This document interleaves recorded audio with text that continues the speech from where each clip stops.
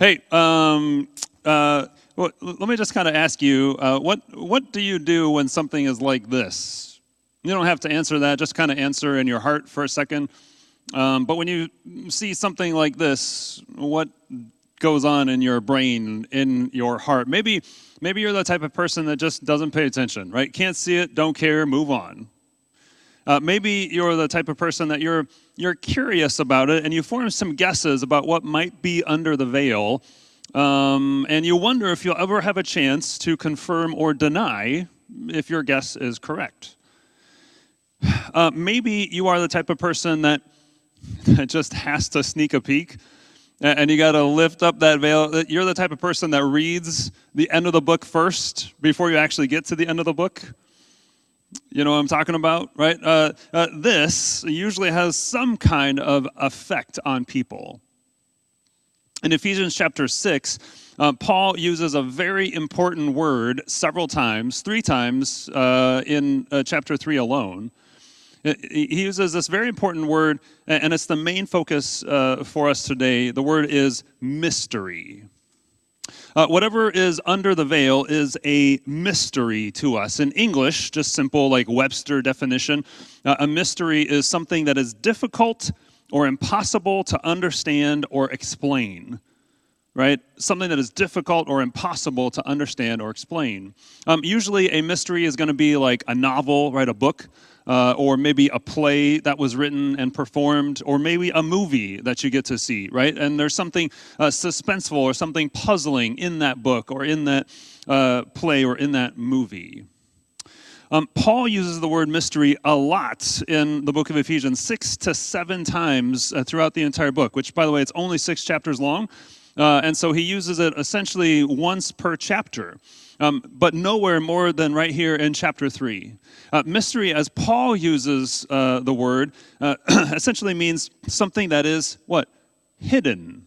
Something that is secret. Something that's covered. Before we dive into the mystery, just consider a slightly different scenario. The veil gets pulled back.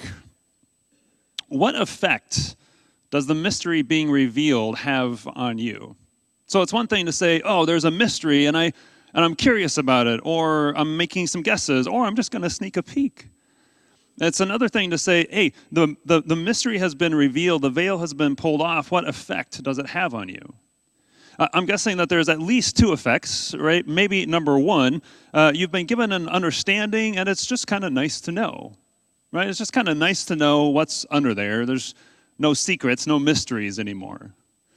On the other hand, it might actually change the course of your life ever so slightly. For instance, let's pretend that you're a San Francisco Giants fan. And underneath this veil is a pair of front row or really good San Francisco Giants tickets with a wad of cash for you to buy plenty of concessions. I hear that garlic fries are really good at Giants Stadium. So there's plenty of cash to maybe get a beer and plenty of garlic fries for you and your neighbors around you. Right? If that is what is under the veil, then you're probably going to try to reschedule your life a little bit so that you can get to the game and enjoy the gift that has been given. Paul speaks about this, so to speak. He speaks about this mystery a bunch of times, and twice he actually tells us what the mystery is.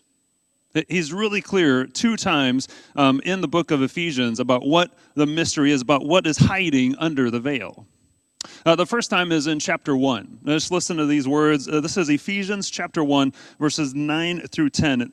He says this, God has now made known to us his mysterious will regarding Christ, which is to fulfill his own good plan. And this is the plan. At the right time, he will bring everything together under the authority of Christ, everything in heaven and on earth. So what's under the veil, right? The will of God is the mystery that Paul is talking about. The will of God is to fulfill his plan, the plan of God, and the plan and the purpose, right, that he's had since the beginning of time. The plan and the purpose of God is to bring everything under the authority of Jesus Christ. The way that is done, we find that elsewhere in the book of Ephesians, especially chapter 1. is through the redemption and the forgiveness that Jesus won through us through his shed blood. So that's the mystery, as Paul explains it in chapter 1, that God had this plan, and God fulfilled the plan to put everything under the authority of Jesus. The second time that Paul speaks about the mystery and tells us what the mystery is, what's under the veil, is right here in chapter 3, our focus for today. The mystery is that Jews and Gentiles are actually together. Now, that doesn't mean a lot for us today because we live in 2022, way removed from this Jew and Gentile kind of dichotomy. But the mystery is that two groups of people that could not be more incredibly different are somehow brought together under Jesus Christ. Jews and Gentiles were like oil and water. They just didn't mix. They weren't supposed to mix. The way that they both kind of thought. And so this is a strange mystery that Jews and Gentiles have somehow been brought together in Christ. Listen to the language, Ephesians 3, verse 6. The mystery is that the Gentiles are fellow heirs, members of the same body, the partakers of the promise in Christ Jesus through the gospel. You hear that language? Fellow heirs. Fellow body members, fellow partakers of the promise. Two things, two people groups really, that were incredibly different, that didn't mix together, that were hostile towards each other, are somehow brought together in Jesus Christ. Paul already told us about this and how this happened. Ephesians chapter 2, verse 14, he says this, because of Christ we now have peace. Christ made both Jews and non-Jews, Gentiles, one people. They were separated as if there were a wall between them, but Christ broke down that wall of hate by giving his own body. Right? So if we're just kind of summarizing, the mystery in some ways is just Jesus. The work of Jesus that puts everything and everyone under his authority and unites everything under him all together at the same time. In my words, not Paul's words per se, the mystery is the full effect of the full work of Jesus Christ. The full effect of the full work of Jesus Christ. Okay, so let me just kind of let me just ask a question. How do we know what the mystery is? The answer is a little bit more complicated and a little bit more important than the question seems. How do we know what the mystery is? You might say, well, because Paul told us. Well, that's fine. But the answer is just massively important for us today. How do we know what the mystery is? In fact, it might be the most important question of the day. It might be the most important question in the entire book of Ephesians. How do we know what the mystery is? We know what the mystery is. We know what's under the blanket because, are you ready? Because it's not a mystery anymore. Because it's not a mystery anymore. Over and over again, Paul tells us in this letter that the mystery has been solved. That the suspense is over, that the veil has been pulled back. Right here in chapter 3, he tells us twice. He says in chapter 3, verse 3, the mystery was made known. He tells us in 3, verse 5, it has now been revealed. He told us before in chapter 1, verse 9, Christ has made known to us the mystery. The mystery isn't a mystery anymore. That's why he's telling us. The mystery has been solved. The suspense is over and the curtain has been pulled off. Okay, you ready? I'm going to show you. Maybe I won't. No, I'm just kidding. I'm like thinking about all the people that were like, yeah, I read to the end of the book, right, before I actually get to it. I'm just kidding. Let's show you. Here we go. Ready? Ooh. How many of you are surprised by that? Good, nobody. So here's the deal. Can you see, what is this? A cross. And can you see what's down here? Of course not, because scale matters. This is what Paul is doing in the book of Ephesians. He's pulling back the veil, and first and foremost, he wants everybody to see what? The cross. He wants everybody to see Jesus. He wants everybody to see the done and accomplished work of Jesus Christ. Now, the underlying effect, right, the full effect of the full work of Jesus Christ is what we see at the bottom of the cross. And for you on the live stream at home, and for those of you who have bad eyes in the room, just kidding, that's a joke. Here's what we see down here at the bottom. 3 Lego people that are all connected. Now, I tried to make these guys hold hands, but apparently Lego people don't hold hands very well. And I actually tried to tie their hands together, and one of their hands popped off, and I can't find it anywhere. And so I felt like that was embarrassing. So I've tied their feet together instead. And what we've got is 3 very different creatures, 3 very different characters. We've got a female artiste. I don't know. I thought she was a chef, but my wife felt like she was an artist. So we have a female artist, and then we have this kind of shady-looking, bearded, unhappy-looking, I would probably say he's a criminal or a crook kind of guy. I don't know. And then we have Rocket Raccoon from Guardians of the Galaxy. If you are a Marvel fan, you know what that is. If not, just believe me, these are 3 very different characters. And guess what? They're all connected. They've all been brought together. They're all tied together, whether they want to be or not. This is the reality of the full effect of the work of Jesus Christ. And as the mystery was, right, they were all under the authority of Jesus Christ. And so this is not a mystery anymore. The mystery has been revealed. The suspense is over. The curtain is pulled off. Ephesians chapter 1, right, is very much saying, hey, everything is brought under the authority of Jesus Christ. And Ephesians chapter 3 is saying, hey, all things are being held together. All things are together, brought together. Very different things are brought together in Jesus Christ. So back to our kind of opening question. What do you do when the mystery has been revealed? What do you do when the veil has been pulled off? One option is to kind of do this. We tend to have this effect sometimes, right? I mean, after you read a book and the mystery has been solved, the veil's been pulled back, it's like, if it's a really good book, you might read it again and again. You might reread it several times, but eventually it kind of loses its luster a little bit, and we stop paying attention to it so much. Another option is to simply just kind of do this. Hold on a second. It's kind of like this. Meaning, I keep it to myself, right? I pretend that the secret is only revealed to me and nobody else needs to know because I don't want to spoil it for anybody. See, like we know what mystery is like, and we don't want to spoil it. We don't want to be a spoiler of movies or books. You know, we don't want to tell people the ending. And so sometimes, for whatever reason, we transfer this into our lives as followers of Jesus. And we pretend like, oh, I get to see and nobody else does. Paul doesn't do either of those options.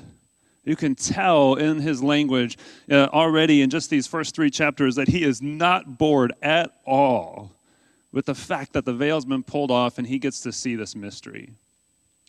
And he is definitely not keeping it to himself. Paul has seen what's under the veil, and it has changed his life. I'm going to leave the veil on for just a couple of moments so that we can begin to see the effect that this really had on Paul's life. And the reason I'm going to leave the veil on, I'll take it off at the very end, is because this is the reality when Paul writes this letter. When Paul writes this letter, most of the world is still kind of functioning with this. What's happened, right, is that, in fact, when the veil gets pulled off, some people get very angry and very confused when they find out what's under here. Paul talks about being in prison. He talks about his suffering here in chapter 3. He is in prison and he is suffering because people are angry and confused about what's under the veil. Even though this is God's plan, people are very angry and confused. And so what's happened, right, is that Paul is one of the very few people at this point in history that God has kind of pulled the veil off, that God has allowed him to see what's under the veil. And Paul is affected by what's under the veil, primarily in two ways. The first way is he celebrates. So when Paul gets to see what's under the veil, it's kind of like this, right? God grabs him by the arm, and he pulls him over to the table, and he says, Paul, let me show you, right? And Paul is here, and God lifts up the veil, and he gets to see, and Paul's like, yes. You can see and hear this language all over the book of Ephesians, right? Ephesians chapter 1. He gives thanks, right? He's got this praise thanksgiving formula first off in chapter 1. And then he gives thanks for the faith of the people that are believing that this is true, that Jesus' work was actually effective, and everything is now under his authority, and people are united to him. And then he celebrates in chapter 2 the before and after effect of Christ's work. We talked about that last week, the before and after effect of Christ's work. So here's the question. Are you living a life of praise and thanksgiving? Are you celebrating the done and accomplished work of God? Because celebrating, praising God, is part of what it means to live in a mystery-revealed kind of age. We don't want to be a people that pretend like the veil is still on. We want to be a people that are coming back to and constantly remembering the done and accomplished work of God, that the mystery has been revealed. Are you a person of praise and celebration and thanksgiving? The second thing that Paul does, and this is the main focus of chapter 3, is that he starts to reveal or starts to make known to other people what is under the veil. So what he does is he brings other people to the table so that he and God can reveal the great mystery. We might say that what he does is he makes friends, he brings friends to the table, and he helps to lift off that veil. So just to kind of demonstrate this, Tom, I'm going to come and make friends with you. Can we be friends? Oh, great. That was super easy. Come with me, Tom. I want to just bring you over to the table, and I've got this really cool thing I want to show you. Right, this has been a mystery for the ages, and I just want to show you what's happening here. Right, we've got the done and accomplished work of Jesus, and look at that rocket raccoon down there is connected to everybody else. Isn't that cool? That is fantastic. Yeah, thanks. Yeah, you're welcome. You can have a seat again. I need to call on him more often. He's very cooperative. Look at this. Paul makes this his entire life mission. God gives this to Paul as his life mission. Paul is even willing to suffer greatly for doing this, for getting other people and saying, hey, look at what is under this veil. Look at this mystery, this secret, this thing that nobody really has understood until we've seen the done and accomplished work of Jesus. The language is all over the letter, but especially in chapter 3, verses 8 and 9. If you have your Bible open, Paul says he was given grace. That he was given grace to share good news and to bring to light. Now, if you're looking in your Bibles in the ESV translation, it's going to say this, that he was given grace to preach. It's a bad translation. Please don't read that. I don't usually say that, but the word is... the word is actually, I'm not going to tell you the Greek. The word is to evangelize, right? And to evangelize just means to share good news. It's not like knocking on somebody's door and asking them questions to try to get them to commit to faith. That's not what we're talking about, right? Evangelism, as it's used in Scripture by Paul here, is just to good news people, to speak good news, to celebrate things that God has done. Paul says that he's been given grace to share good news and to bring to light. In other words, to make known, to reveal to others. Paul says he was given grace. Just notice that language.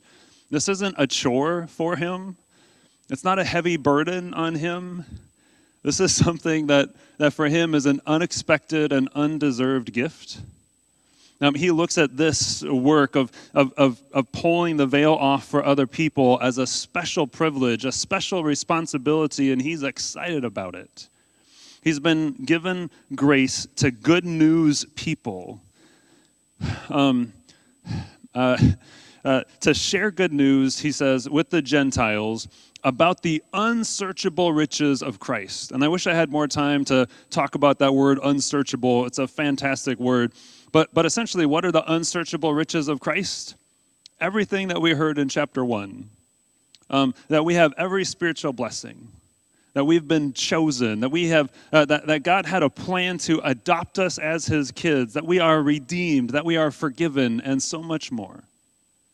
Paul says he was given grace to share the good news about the unsearchable riches of Christ and to bring to light, to shine a light, maybe to let the light in on the mystery, the secret plan of God that has now been revealed. So the question is here, are you on mission with Jesus? Are you good newsing people around you? Now, are you somehow lifting the veil, bringing to light for people that have never heard or don't understand the truth of what is under this veil? Being on mission is part of what it means, what it looks like to live in a mystery-revealed kind of age. How do we know what the mystery is? Do you remember the answer? It's not a mystery anymore. It's not a mystery anymore.